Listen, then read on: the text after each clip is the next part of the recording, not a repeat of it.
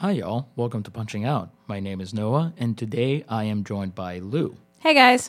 And if you listen regularly to this show, you may have noticed that Lou hasn't been on in a while. Lou, would you like to tell us why that's the case? Well, basically, work just broke me. How so? It's been a long spring for me. And my job is really seasonal, so it's not typically like this. So this has been it's been a trying time for me. I don't even remember the last show I did. It was months ago, whatever it was. I don't know, maybe back in January. But that's basically been how long it's taken me to get a handle on work and just get the mental energy to come back here and be snarky about work. You were telling me just before we started recording, you described the month of March for you, work-wise, as a month-long panic attack. Yeah, it was. I was trying to get people to call it Meltdown March so that I could participate early in Meltdown May.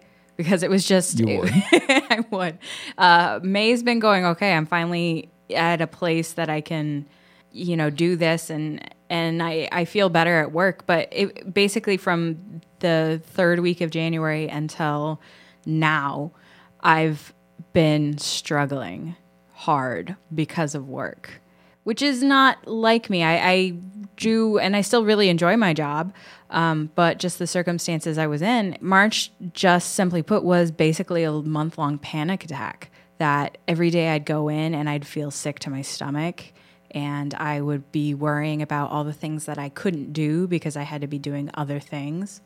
And then just also anticipating that very shortly, starting in April, that things would be 10 times worse and that I could not do anything to prepare for it. And so just knowing what was coming and not being able to prepare it on top of having the situation I was in just made me sick. It was terrible. It was really awful. It certainly sounds like it.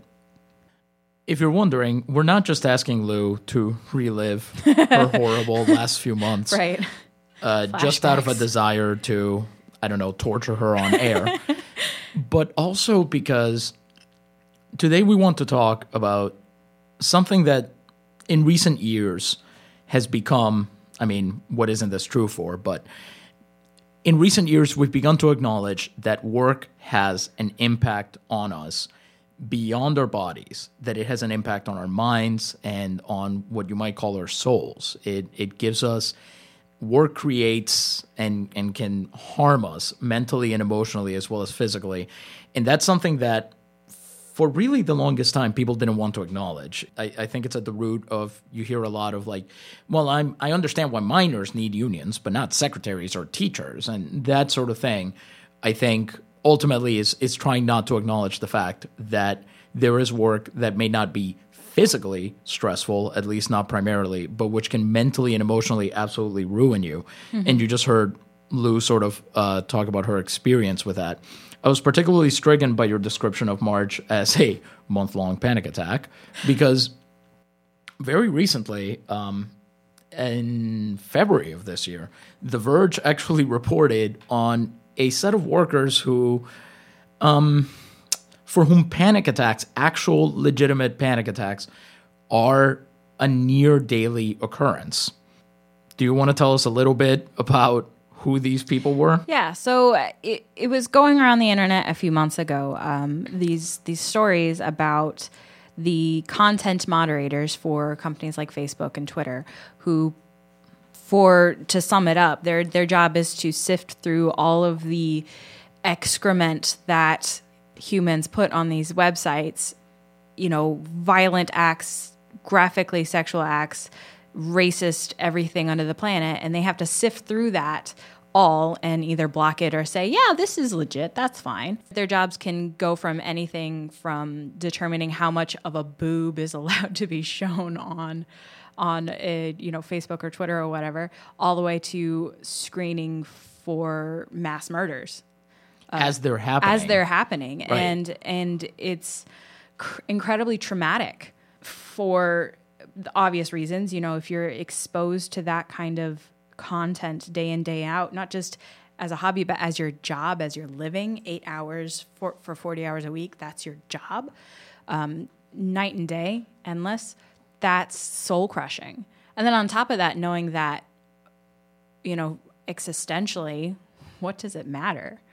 Because somebody somewhere is going to disagree with the decision you made anyway. And that can affect your job anyway. That's one thing they talked about. The article from The Verge by Casey Newton points out that Facebook has about 15,000 people doing content moderation just in North America. And one of the things that they mention here is that most of these moderators work not for Facebook directly. Facebook employees, full-time Facebook employees, are famously lavished with perks. They work in offices that are designed by famous name brand architects and people like that. But these people work in a complex that has minimal space, that has, 2 stall bathrooms for hundreds of employees, that barely has the kind of services that Facebook touts as part of working there. And for a shift, these people have to make something like 300, 400 decisions on what is appropriate, what is allowed to stay up, based on immensely arcane texts that Facebook sends them. I think somebody said that there's the basic guidelines, and then there's this thing called, quote unquote, known questions. I think it's 15,000 words, and you basically have to memorize it in order to make those decisions. And if you're lucky, a word I'm using advisedly here, you might make up to about 400 of these decisions a day, and then one day you might be in line for a promotion to become one of the subject matter experts who can sort of tell people, yes, that decision you're about to make is correct, or maybe no, that one, you should choose the other thing, or what have you.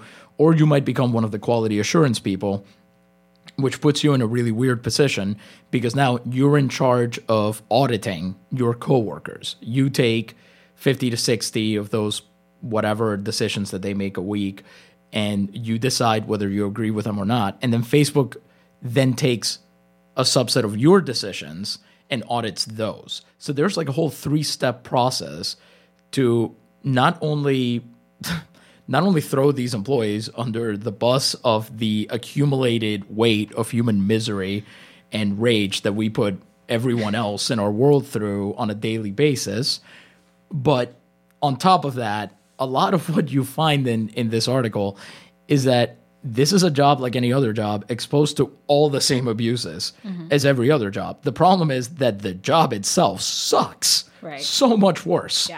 Yeah, it's really... you never think of the content moderator as a job, but it does employ thousands of people in this country and people across the world, because this is something that's contracted out to the lowest bidder. Whoever will fill this, Facebook will hire them. There's very little regulation on the part of employers. It's pretty obvious when you start thinking about it what the mental toll is for these content moderators, what that could look like.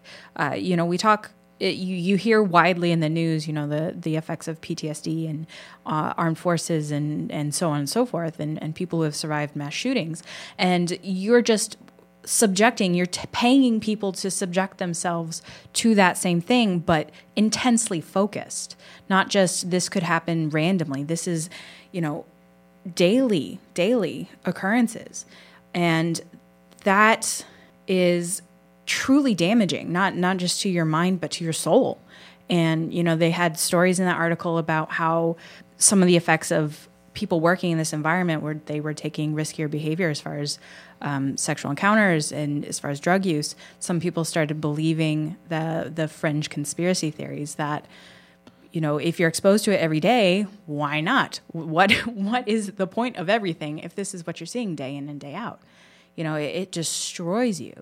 We've said before on this show that Americans will essentially put up with anything from their workplace in a way that they wouldn't from their teachers, their peers, their politicians, but they'll put up with it from their workplace. And I mean, what example better than this?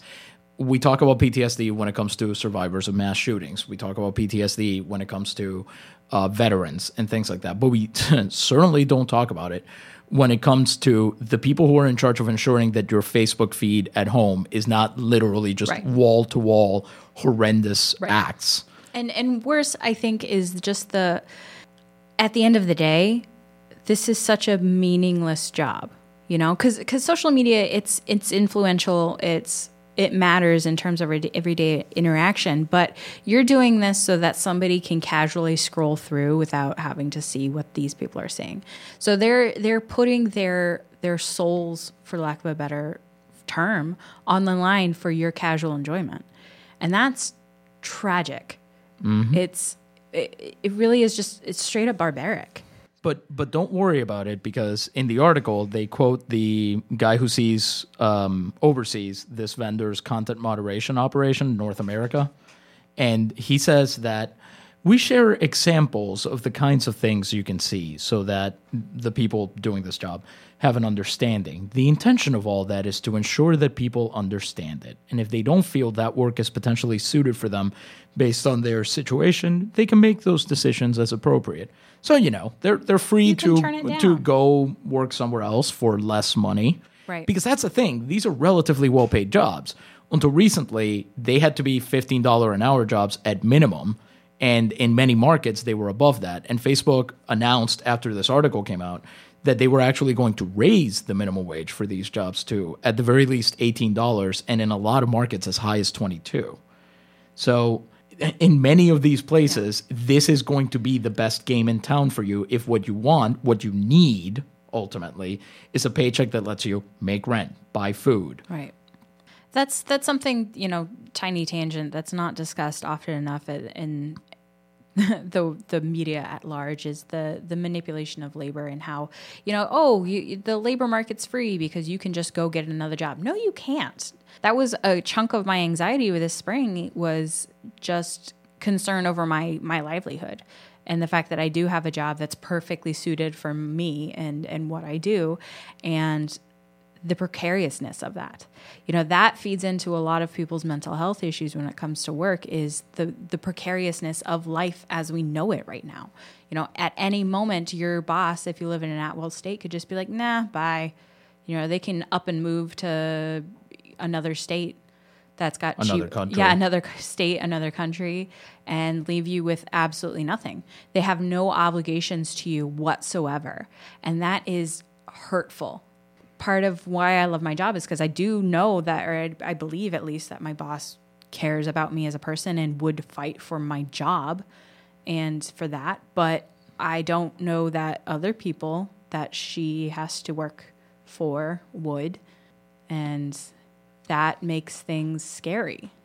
And not to minimize your psychic pain or the, you know, the troubles that you're facing, but that is what it is, isn't it? You know, the stress and anxiety, not to minimize that, but at least what you deal with on a daily basis isn't seeing the Facebook, literal worst of humanity. Isn't seeing, you know, rapes and murders and stabbings and racist acts and killings, and everything possibly bad in the world. And I find it particularly interesting that a few months after this article came out, very recently, I want to say it was Twitter that revealed that the reason they can't take action on hate speech and certain things as aggressively as they claim they would like, Jack, you're lying, we all know it, is because it would unfairly tag Republican politicians and right-wing figures, which is the most no-duh moment. No kidding. I mean, it gives the game away to say we can't do this because it would target members of a party that's all they peddle put out. Yeah. You know, but everything has to be fair and balanced. It's very important that things are fair and balanced. You must remember the discourse, Noah. There discourse. Was a thing called the fairness doctrine, ironically enough, that boomers probably remember pretty well because they're all boomers annoyed by it. Anyway. Yeah, I think just to go back for a bit, you know, the efficiency and the perfection goal for these Facebook moderators is... Can you go into that a little bit? Yeah, to back up. So that was that metric you were talking about, Noah, where they are audited and then a group of auditors is audited, and that ranking thing. It basically means that you start at 100%. And the only way, 100% accuracy is when you have zero disagreements. Thank you. So you can only go down from there. So every additional one you make increases the likeliness of, or it adds to the possible points of failure for yourself. So just by nature of how they score these people, because that's also something that's very stressful, is having a metric that is supposedly objective and that kind of thing, that doesn't take into account circumstances or whatever. That kind of objective metric can only increase your anxiety as you're going on. Like, in your head, you've got to be thinking, oh, well, this is going to be the day. If I mess up this one disagreement or whatever it's called, I'm going to lose my job. Because they do have a threshold that they can't pass. Like, it's something in the 90%. They're supposed to stay at 95%, but the article makes a point of mentioning that the vendor they're dealing with has never made it to 95% for longer than like a week at a time or something. Right. So in which case it's doubly disheartening, because not only have they set impossible standards, but your job is going to continuously be at risk if they decide at this point, this is the time now that we're going to crack down these standards, even though nobody has met them thus far. And that's like, to me as well, I identify strongly with that. And that was one where I was like, oh man, me too. Because I constantly think in the back of my head, is this going to be the day that I'm going to snap and just go insane and hit somebody at work? I don't know. I have nightmares about that. I have literal nightmares about me snapping and just starting hitting somebody I'm interacting with. Not a coworker, but somebody in the wild. It's funny you mentioned, you make the caveat that this wouldn't happen to a coworker, because that's one of the people interviewed in the article who is in charge of auditing other people's decisions, mentions that coworkers of his were literally threatening him in the parking lot. Right. Because it's their livelihood at stake. Right. It's a ridiculous, It pits people within the same workplace directly against each other. Right. And just sticking with that theme for a second, I was thinking about when I was doing the readings for this. There's that old joke about going postal that was based on supposedly to hear people who were around in most of the 80s tell it. There was just a wave of male people going freaking nuts all over the country. And the thing is, like, being a postal worker sucks as a job. Like, it's not a great job. And the fact that we treated what should have been prima facie evidence that this job that sucks was leading people to have nervous breakdowns on the job, that we treated it as a joke, not as a source of concern, but as a source of fun. Honestly, by most of the people making those jokes, peers of theirs, people whom you would see on the street, you would walk alongside at the shopping mall, right? People that you would, hang out with maybe at a bar or whatever. Right. The fact that that's what it became, and the fact that similarly, I don't think anybody was, I don't think anybody quit Facebook over finding out this is what the people who moderate Facebook are like. I certainly, and I'm guilty of that too. Like, I know that social media that I use, those companies must be doing the same thing. And as far as I know, but I haven't quit any of them either. Right. And it's because the people who are making those jokes, don't respect the work that those other people are doing. They don't, it's these white collar workers mostly who are thinking, oh, you think handing out packages to a house is really tough?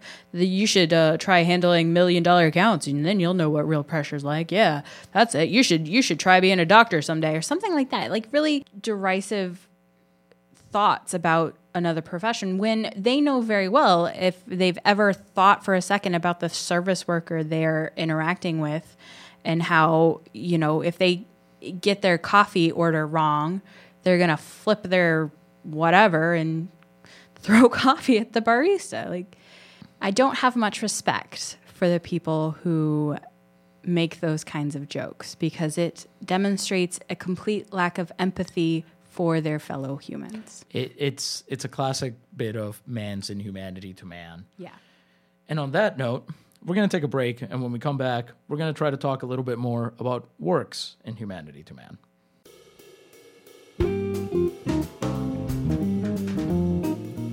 You're listening to Punching Out on WAYO LP Rochester.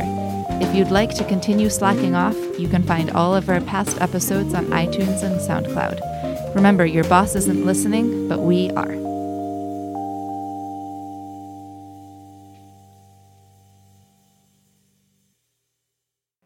Hey guys, welcome back to Punching Out. I'm Lou, and I'm talking with Noah this week about mental health and how work can ruin that for you. We just finished discussing specifically how Facebook moderators, the content moderators that work for social media companies, their job is especially damaging just because of the fact that what they do deals with the literal worst of humanity day in and day out constantly. And that can obviously have a lot of adverse effects on somebody's mental well-being. But work in general, especially given how work operates in the 21st century, is pretty damaging, stressful, anxiety-inducing, regardless of what industry you're working at. Noah, you've talked before about how teaching is really stressful. Yeah. It's one of those things that it's commonly acknowledged that teaching is very stressful, be you a current teacher, a former teacher, a current parent of a student, a current student. Education is rough. Yeah, like everyone agrees with that. But I think one of the most unacknowledged bits of that is that no one wants to admit that nobody is making that better. There are many factors that militate against that. We have largely as a society decided that things like manners are a little bit passé. And to some degree, that kind of makes sense. We've decided that we're going to prize actual emotional maturity and ethics over, the right way to sip your tea. So I get that. But at the same time, when you're dealing with children and teenagers, they often need that outward structure. Right. Because one of the things that education is supposed to do is to create good people, good citizens who can interact with each other in society.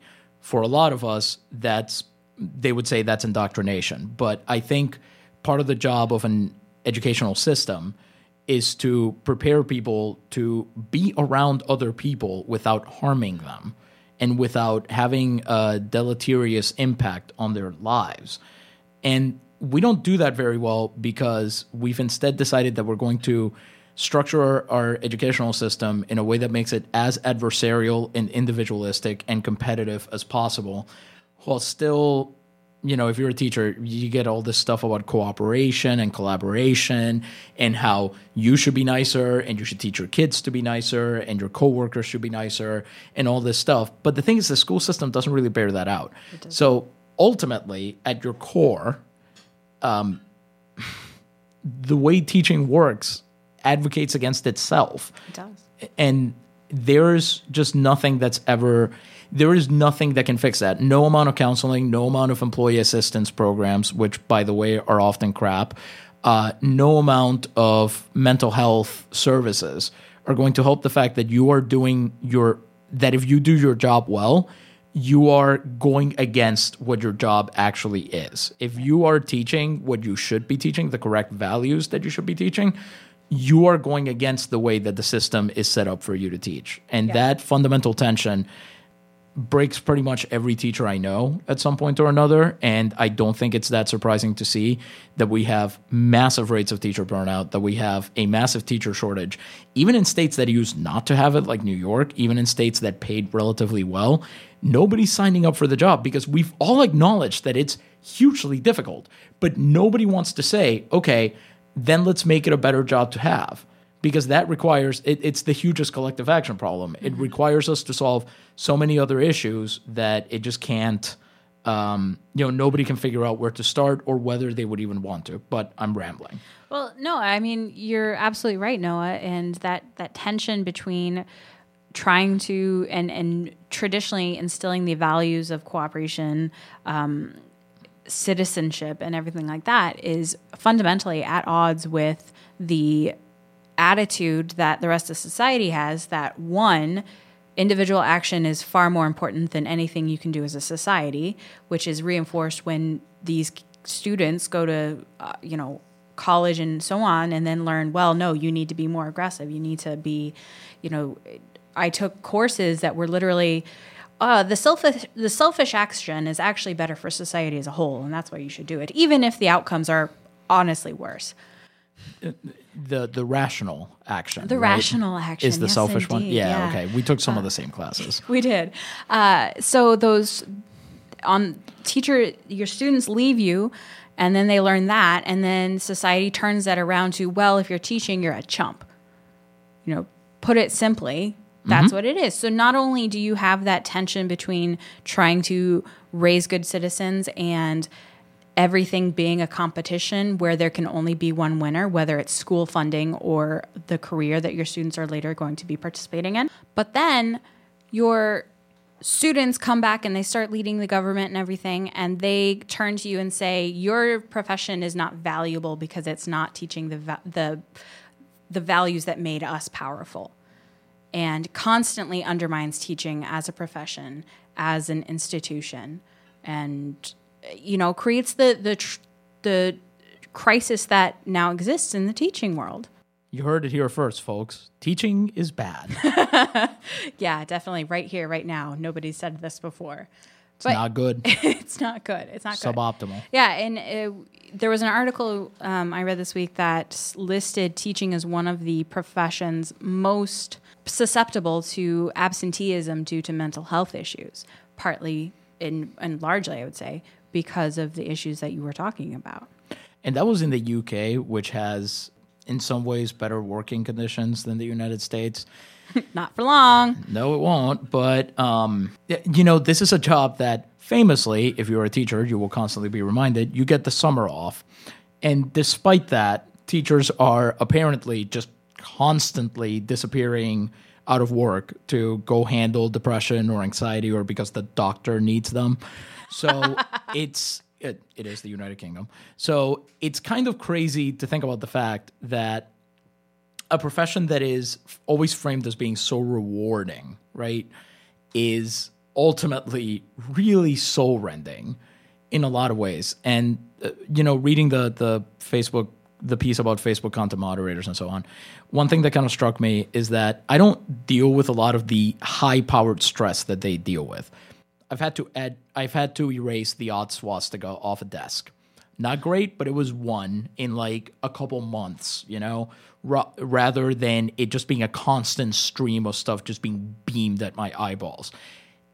The kind of stress that I get to face and that my coworkers, fellow teachers get to face is very slow moving because you see these kids grow. You see what they develop into. And the moment that you realize that a kid is just completely out of reach for the moment, that they might be redeemable later, but they just aren't now. They don't have the equipment for it. They don't have the emotional capability to realize that they're terrible human beings, is kind of crushing, especially when it's a kid that you've, as a teacher, invested time, invested effort in, and you just kind of see them turn to the dark side, let's put it that way, before your eyes.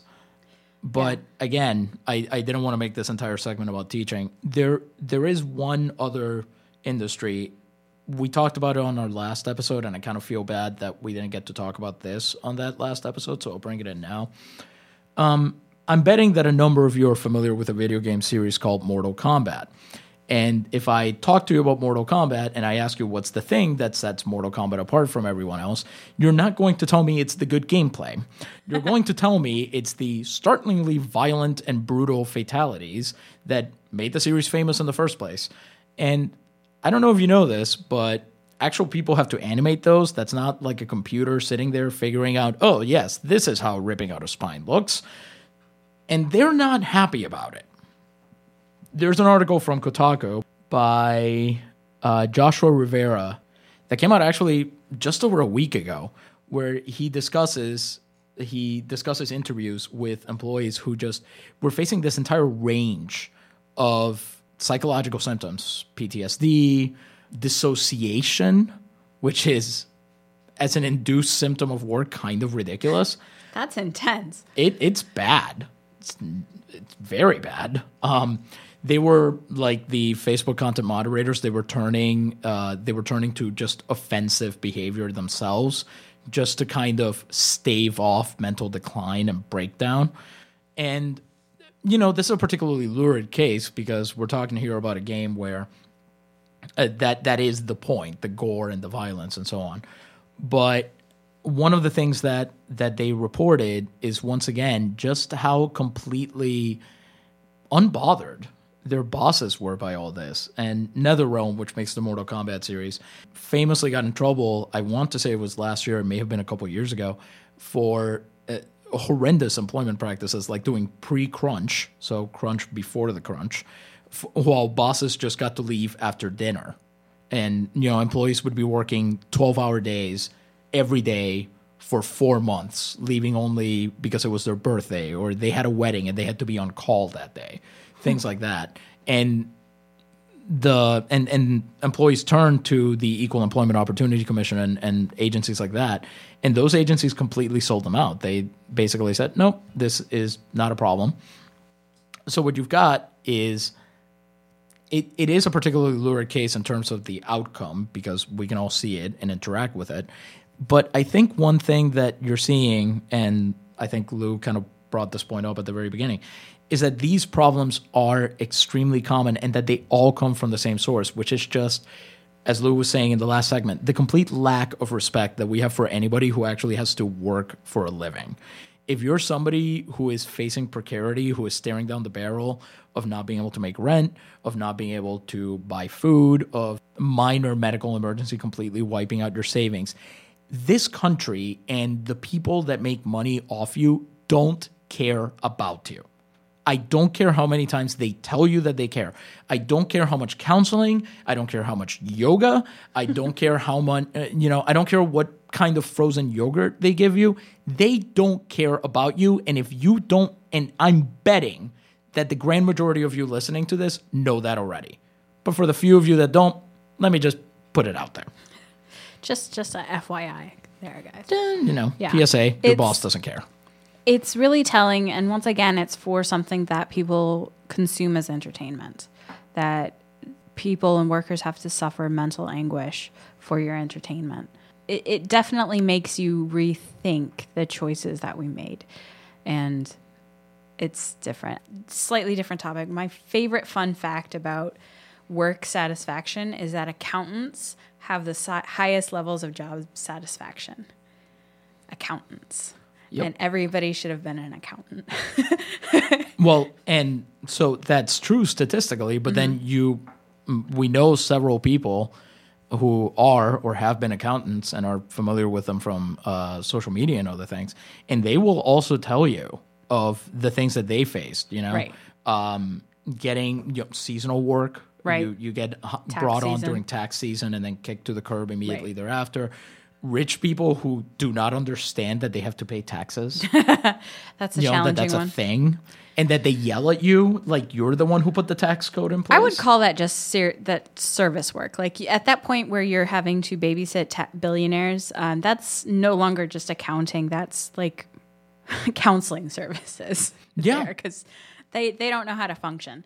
But to contrast the accountants, because generally the reason why they on average report higher job satisfaction is because they have a set job. They put the numbers in, they crunch them, and then they go home. They can leave their work behind for the most part.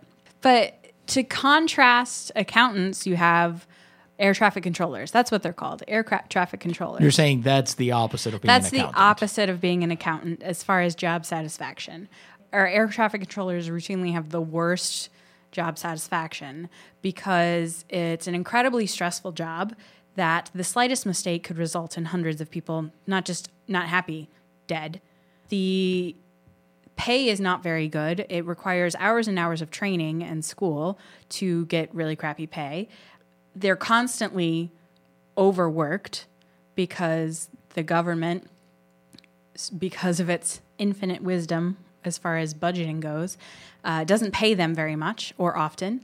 And then they're put on, government shutdown stuff. They're kicked off work. They're furloughed. They're furloughed. They have to come to work without pay. And all of these add up to a situation where they really do not like their jobs. Yeah. Like at all. It also has to especially stick in your craw that Ronald Reagan personally hated your industry so much that he fired all of you at one point. Yeah. All of you. Yeah. For having the audacity to go on strike, similar to a certain other organization Ronald Reagan was the head of, the Screen Actors Guild, but that's a different episode. And also, if you think about it then, I always get this company's name wrong. Boeing is, then they're kind of weirdly helping to take the load off air traffic controllers by refusing to put the right software in their planes. Yeah. So at least, that's not the ATC's fault. That's themselves. the plane. Yeah. Oh, too soon? No. Yeah, it's so, you have on the one hand a job with accounting where it's really set, it's structured. A small error is not going to end lives. And then on the other hand, you have a job where a small error will literally kill people. And you get no thanks for it whatsoever. Because who goes around, you know what we need? We need a national thank your air traffic controller day. Forget every other whatever. They are the ones that keep us safe. What I think it would probably be better rather than just like have a day, because that's part of the joke, though, isn't it? Mm-hmm. That whether it's NetherRealm or whether it's Cognizant, which I haven't said the name of, but that's the vendor that was doing the Facebook content moderation, or whether it's your workplace, for the problems that you have that are caused by the nature of the beast, which is work, to be clear. Workplaces love to offer sort of, superficial amenities. They'll say, oh, we'll have a counselor during part of the workday, or maybe if you're lucky, all of the workday. We'll offer you a hotline. You can call this number and get your, we'll give you an employee assistance program so you can afford 10 therapy sessions. But during all of that, number one, you have to be working there. The moment you leave or are let go, which in a lot of these jobs is going to be very common because stress tends to be a source of turnover, those services will no longer be available to you, probably when you most need them, because unemployment is in and of itself a source of stress. And second of all, these amenities don't really change what the ultimate problem is. If Facebook tomorrow decided that it was going to celebrate National Content Moderator Appreciation Day, they could probably, it's Mark Zuckerberg, he could put some serious money behind making that a real thing. But that wouldn't change what the job is the rest of the time. And that certainly wouldn't change the reasons that it's a horrible job in the first place. Yeah. I think it would be, besides the slightly facetious conclusion I have, or the solution I have, that every job needs a day, thank your air traffic controller day, is that as a society at large, we do not think about these little menial jobs that, so-called menial jobs that make everything function. You don't think about how the person, your barista, making your coffee day in and day out, you make their coffee wrong, congratulations, your day is ruined. That says a lot about you and not so much about them. But, you have the ability to just flip and go crazy in yelling. Every few weeks we see some video of a customer losing their minds at a restaurant like a Dunkin' Donuts or whatever because they got the order wrong. That's the kind of stress that workers have to put up with. And it's inexcusable. And we don't think about the stress that we cause to other workers. We really don't. And I think part of the problem, to go back to something that we were just talking about, is we don't really have a conception of what it means, overused phrase alert, to live in a society. Do we live in a society? We do, but we don't really know what that means in any real sense. Because So I'm not saying that, having a minimum of 20% for tipping or, having a rule that you never send food back or whatever, right? I'm not saying those are bad things at all. But you do see people pat themselves on the back a lot for doing that kind of thing. And quite honestly, I don't think if that's what you're staking your claim to being a good person on, I don't think you understand that you're not providing chances are good that for the person that you do that for, what you're providing is baseline. Because if you're that person in that interaction, as somebody who in a very roundabout way ends up having the same kind of tension, if you're somebody who has hundreds of interactions a day with hundreds of other people, all of whom in some way, shape, or form you serve, what you find very quickly is that the thing that's killing you inside is anticipation. You're wondering, is this person going to turn out to be a monster? Absolutely. There you go. Absolutely. I can't. Every day I play that game of, how is this person going to really ruin my day? And like if somebody approaches where I work from a certain angle, I'm already tensing up, expecting to get chewed out for something that had nothing whatsoever to do with me, but somehow is still under my purview. And every day I feel that. And that's sort of one of the worst parts of what we're talking about here. So your bosses largely don't care about you, and then the rest of us don't care about you either.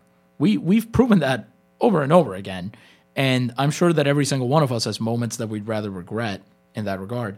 But we don't really. What's that theme I was talking about just now? Yeah, we don't really take steps to fix it. Most of us, we're just kind of happy to say, oh, well, the next time I'll be better to waiter / barista / service person / cashier / whatever number 127 that I run into today. That seems overboard, but whatever. But I think what we're getting at is that this is not an intractable problem. There are solutions. And when we come back from break, we'd like to talk about what some of those are. If you're listening to this on the radio, congratulations. It's the exact middle point of the work week. If that doesn't make you feel any better, try listening to more Punching Out. All our past shows are available on SoundCloud and iTunes. Your boss isn't listening, but we are.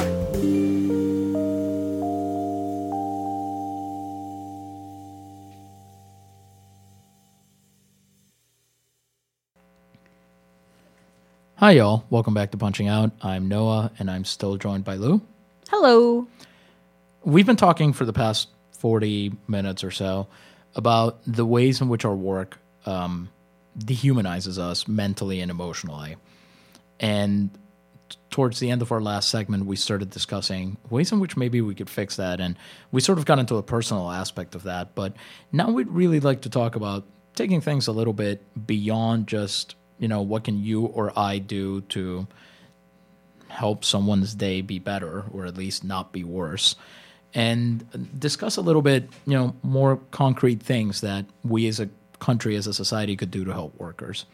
I mean, a good first step would be to have a comprehensive Medicare for All plan that included mental health.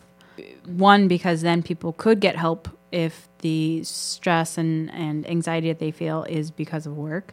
Two, it would give people the freedom to leave a job that's causing them pain if they want to. Every few months or so, they talk about how many workers, or they have a survey about how many workers are staying at the current job they have just because of the benefits involved. And honestly, it would give people so much more freedom to participate in the workforce in more meaningful ways if they didn't need a job because it provided them with health care. I think that's absolutely key, that second point, the idea that you no longer have to be tethered to a job that you hate and which is probably tearing you up inside, just because without it, you will not be able to afford, therapy or counseling or healthcare, especially when the reason you need the therapy and the counseling in the first place is the job. It's almost a little bit that kind of recursive negative feedback loop could be avoided with something like that. And honestly, that kind of gives the game away as to why so much of this country's business community and corporate community really hates the idea of something like Medicare for All. They're fine with some versions, I think, of expanded healthcare and things like that. They'll fight them, but they can live with them. But they're not okay with something like this because it gives the average worker freedom.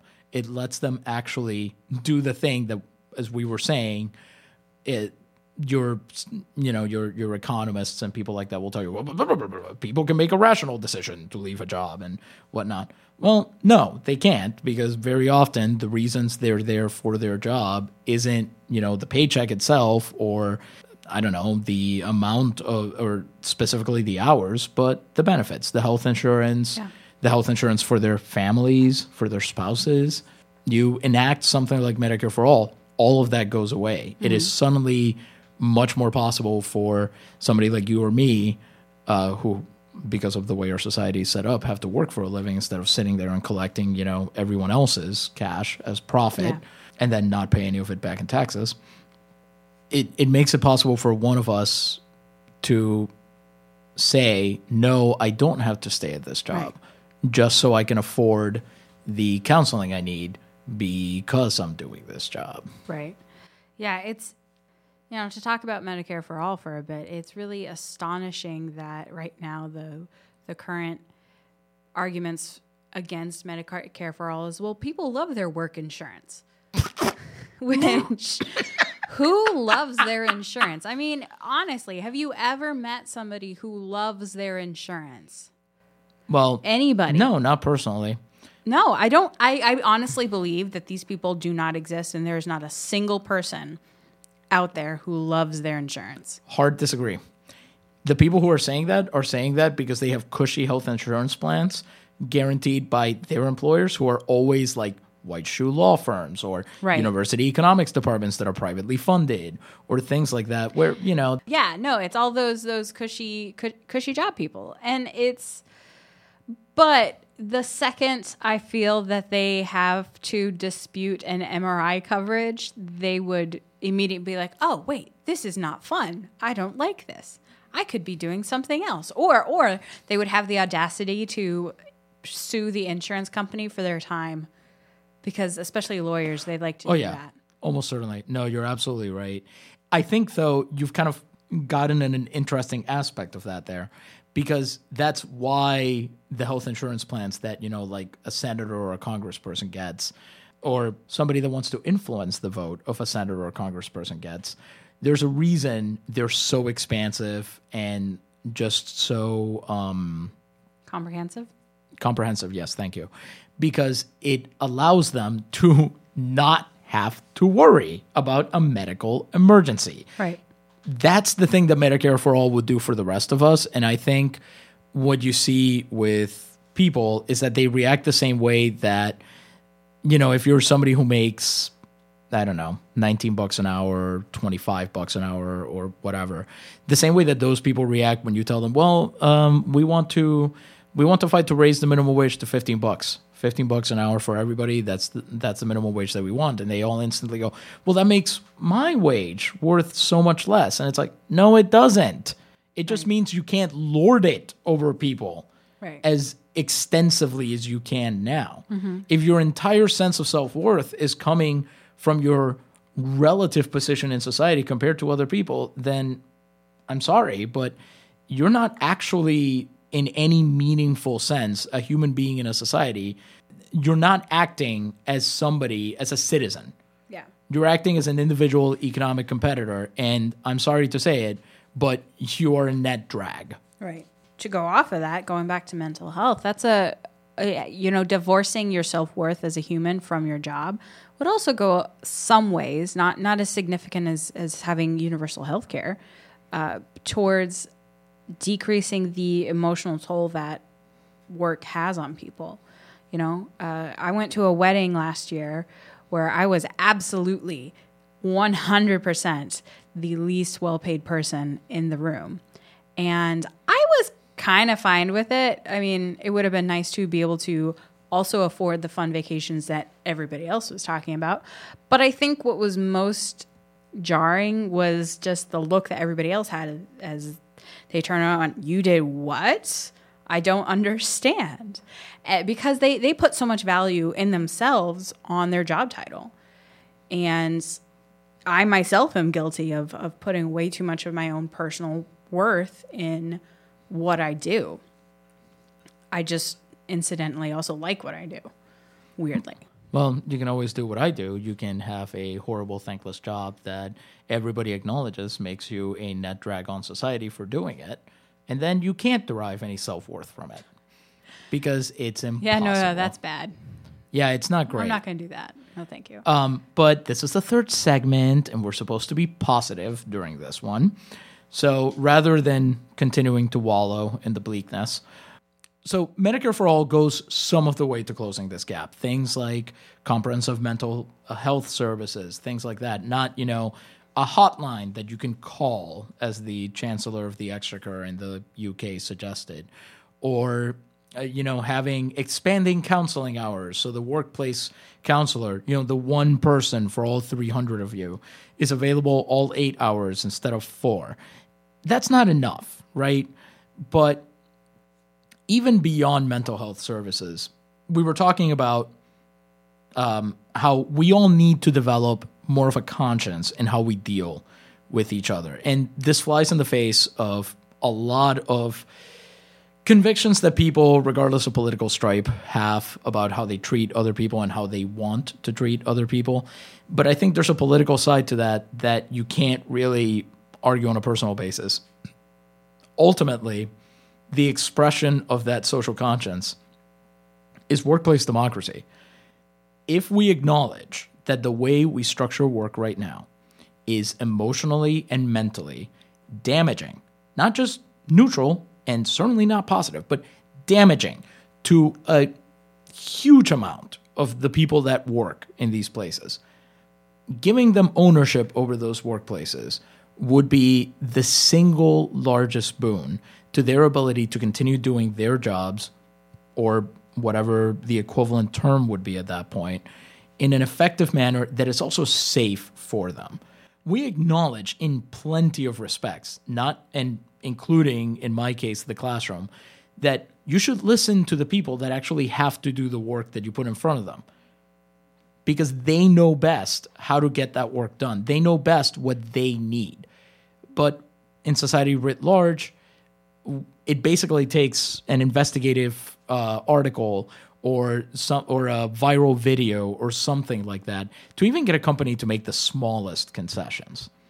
And I'm sorry, but we literally don't have the time for that. Yeah.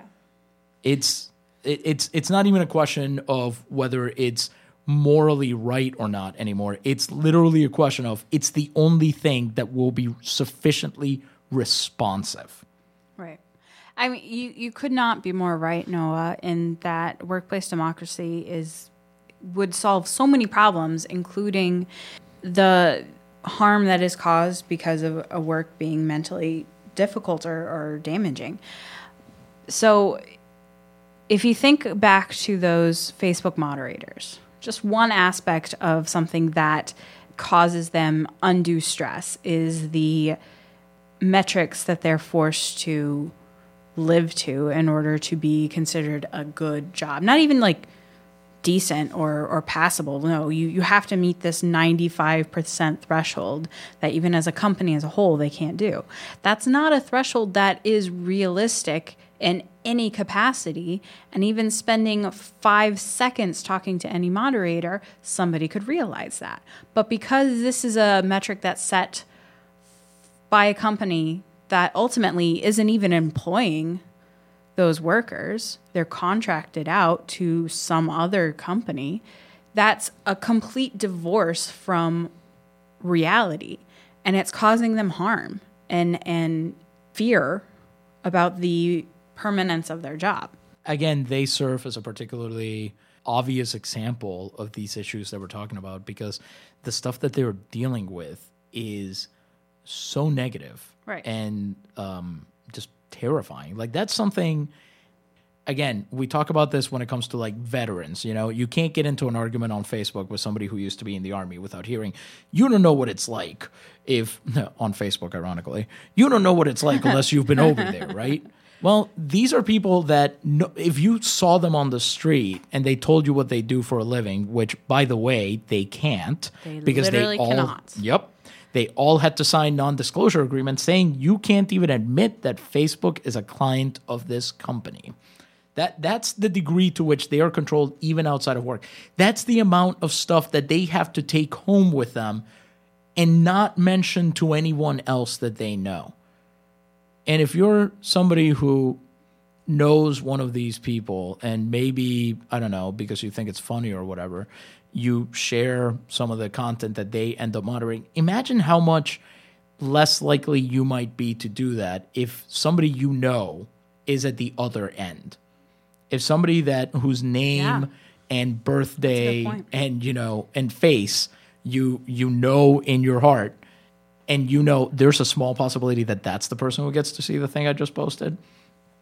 There's a lot built into this about not only the social contract writ large, but just the little interactions that we have with each other.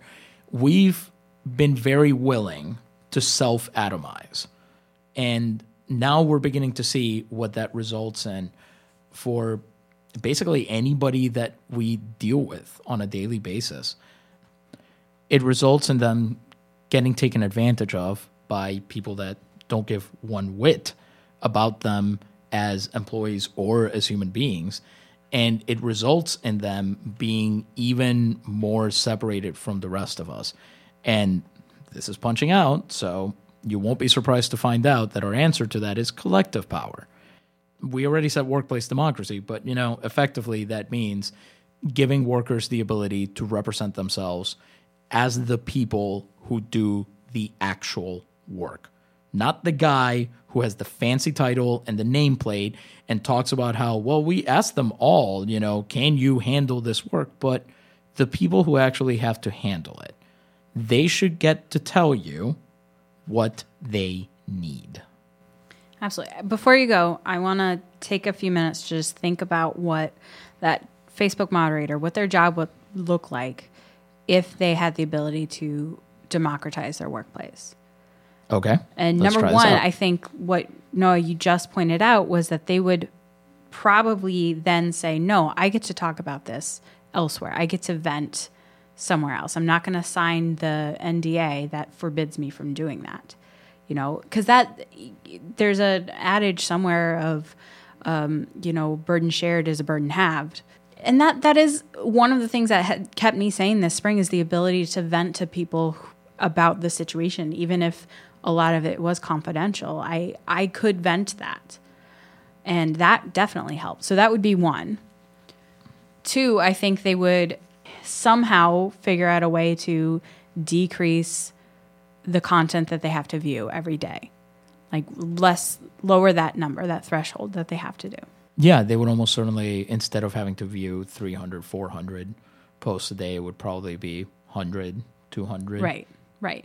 Because the pace that they have been set is because they're contracted out and because they don't have direct control over what's happening. The company that they work for told Facebook and Twitter, I'm going to do this much for you. This is how much content I will moderate, and that's what I will do because I am a good, efficient capitalist worker. And that's what gives them the leverage to force their workers to do as much work as they do. And if the workers had direct control over what they did, they can say, no, this is bad. This is too much. I can't do this. And they would have that ability to do so. They would probably also get rid of that moronic accuracy metric, or at the very least, it wouldn't be based on 3 levels of agreement with the people who, you just kind of hit on it.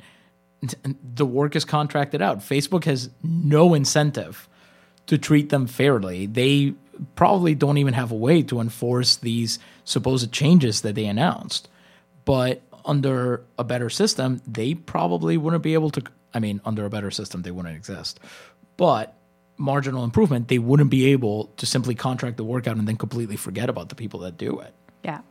And furthermore, I think probably the thing that would most affect their ability to work would be to be more vocal about the things that they're seeing, which goes in part with the first thing I said of being able to vent and say, this is what I do. Because I think as a society, that job will always be the worst job ever until we recognize the pain that we're putting our fellow humans through by showing it, by for our simple passive entertainment, the harm that we're causing. And that's going to be a bigger thing that may never happen because, that's definitely pie in the sky thinking. But until that happens, that job will always be the pits. It will. But I think the point we're trying to make, just because, again, third segment, we're trying to be positive, is that there are ways to minimize the pain of that job and to at least give the people who are doing it some sense, I guess, that this doesn't have to be an endless slog through the cesspool of the worst that humanity has to offer. It can maybe one day, with some of the stuff that we're proposing here, be maybe even significantly better to do, or at least be something that's not going to tear your heartstrings one by one out of you and turn you into a flat earther or into a 9/11 truther, or you might instead be able to regard it as that thing that people keep telling you to think of your work as when you vent to them and tell them this is why my job sucks, to think of it as just work. Right. And it's sad to think that would be an improvement, but in the case of a lot of people, it would be. Mm-hmm. We could keep talking about this forever, I suspect, but unfortunately, we've only got an hour. So for today, I'm Noah. And I'm Lou. And this was Punching Out.